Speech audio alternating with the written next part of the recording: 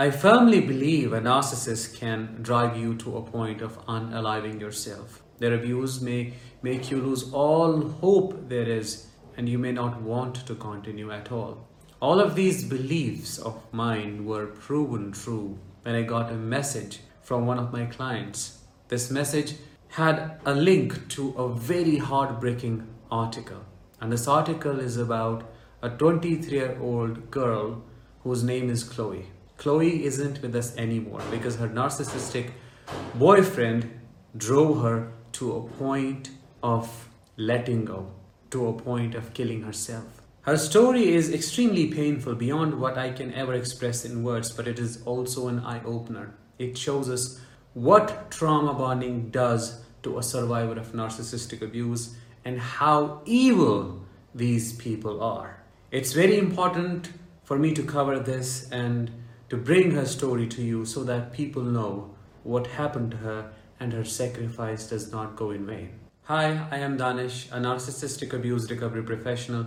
In today's episode, we are going to mourn Chloe by talking about her experiences, by understanding what narcissistic abuse does to you and how evil these individuals are. If you're eager to learn more, if you are waiting for me to get started, please make sure before we begin that you subscribe, because your subscription to the channel always helps spread awareness about narcissistic abuse. This article was published by Daily Mail recently on October 10th, and the headline is "Evil Boyfriend 26 whose girlfriend hanged herself after he ordered her to self-harm."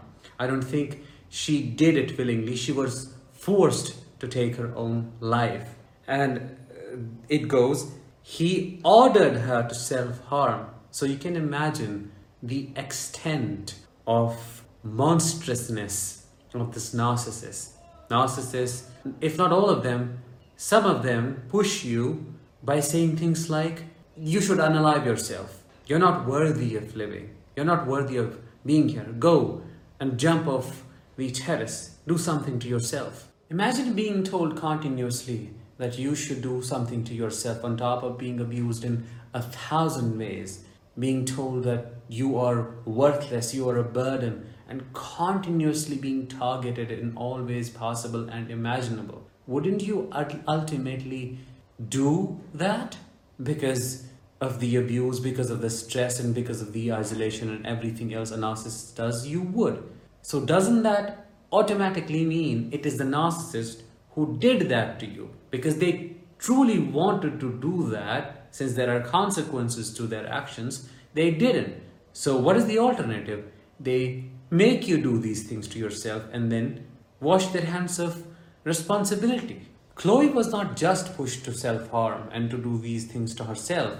She was also isolated from her family. And you know what happens in isolation. When a narcissist isolates you, controls and micromanages your life, of course you are going to rely on them only as the only form of support, and cognitive dissonance is going to increase. He tracked her phone during the domestic abuse case she had filed against him. He never left her alone. He never let her leave the relationship properly. The article describes how cruel he was.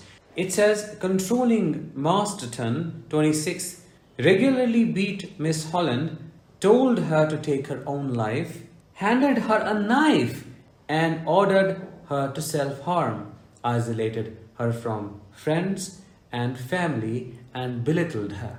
Not only that, he deliberately gave Miss Holland black eyes so she would not be able to see her baby son. Who does that?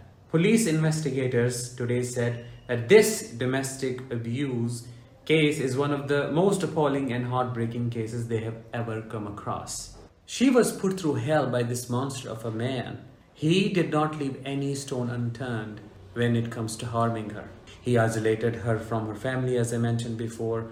It also mentions the article that he controlled what she wore, what she ate, who she met, who she talked with. So she truly was living in this invisible prison, a prison of mental bonding, because her family also mentioned that whenever she would leave him, She would be positive. She would be able to think through things.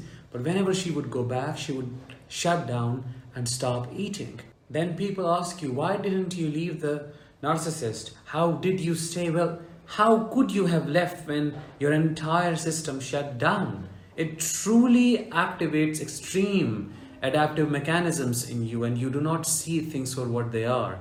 You do not have any clarity. You do not see the options that people recognize or say you should have chosen from later when you leave or if you survive such a relationship. Chloe's unfortunate experience with this scum on earth shows us how dangerous narcissists are and what they are capable of. Now they have become sophisticated. Not all of them are this violent. Not all of them push you to harm yourself, at least overtly. They have become sophisticated. They have become more subtle and covert. They have changed in so many ways, and now you get to see a different variant that uses different tactics to cause a harm of similar intensity, yet they go unnoticed because they know how to fake normalcy, or they know how to take advantage of our court systems, or how to escape the legal system. The most painful thing about all of this is that he used to give her black eyes intentionally so that she couldn't see her baby. Who does that? I don't know how to explain it. I don't know how dead you must be to be able to cause that level of harm. I don't care about labeling it as disorder, because someone who is disordered, in my opinion, is not capable of doing these things. There has to be intentionality. There has to be choice. It has to be deliberate, and it is deliberate. There is no explaining this. They know what they are doing. If you're still wondering, maybe they don't know. They know. They know. This article explains how ruthless he was. I think this is the worst it can ever get. Because he used to beat her with a gym dumbbell, then handed her a knife and told her to harm herself after she threatened to kill herself. What else can you do with such a monster? Of course, if nothing worse, you just say, well, then I will end myself if you don't stop. And instead of offering some comfort, he handed her the knife. Wow. Masterton controlled what clothes she wore, kept her away from her friends and family, and tracked her phone so that when she escaped the relationship, he was able to suck her back into the cycle of abuse. Then people say, why didn't you leave? How could you be such a fool? What other options do you have when you are stuck with a monster like this who micromanages and microcontrols every aspect of yours? It's the worst prison you can ever be in when you are in a narcissistic relationship. And sometimes everything is covertly done. You don't even know you're being held as a hostage. You just are there. You are stuck because of that cognitive dissonance, because of that chronic self-blame, and because of the trauma bonding. The nice behavior they seem to show and project whenever they need you to stay. I bet had the court system and the police system known about narcissism, narcissistic abuse, and other terms alike, they would have seen the case differently and understood it better. Because just calling it domestic abuse totally undermines the threat this kind of a person poses to the society and people in general. What is the most disappointing thing about all of this is that Masterton has now been jailed for 3 years and 9 months following his utterly unforgivable campaign of abuse between January 22 and February of this year. Only 3 years and 9 months? He unalived someone. This article clearly mentioned how he made her do things, and still 3 years and 9 months? Is that justice? Is that fair? Someone lost her life and you're only giving him 3 years? No.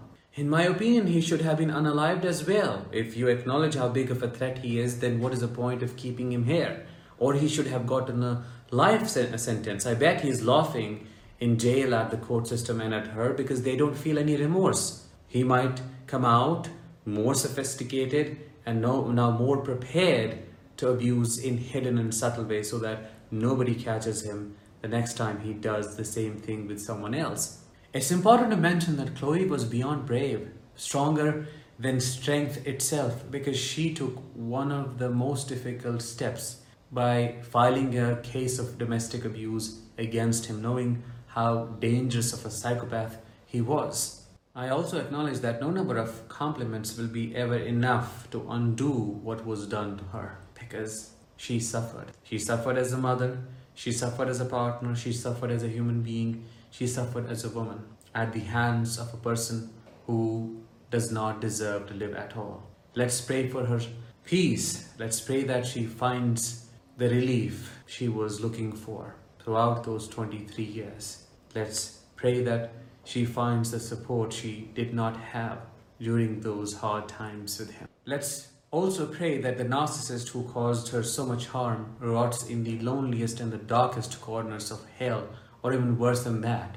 As I have always said, I have no sympathy for these dead people. They don't have souls. They have beating hearts. They are meat suits walking around, but there is no humanity in them at all. They are filled with darkness and evil.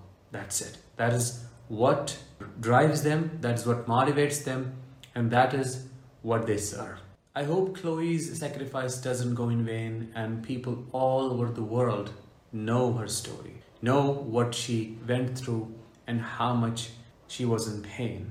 I hope it serves an example for all the survivors to know why they should leave and what they are dealing with. I hope I was able to do some justice to this episode, to this video, by talking about her experiences, even though no number of words would ever be enough to talk about what is incomprehensible and unexplainable.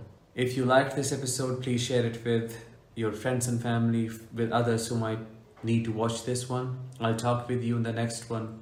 Until then, as always, let the healing begin and continue.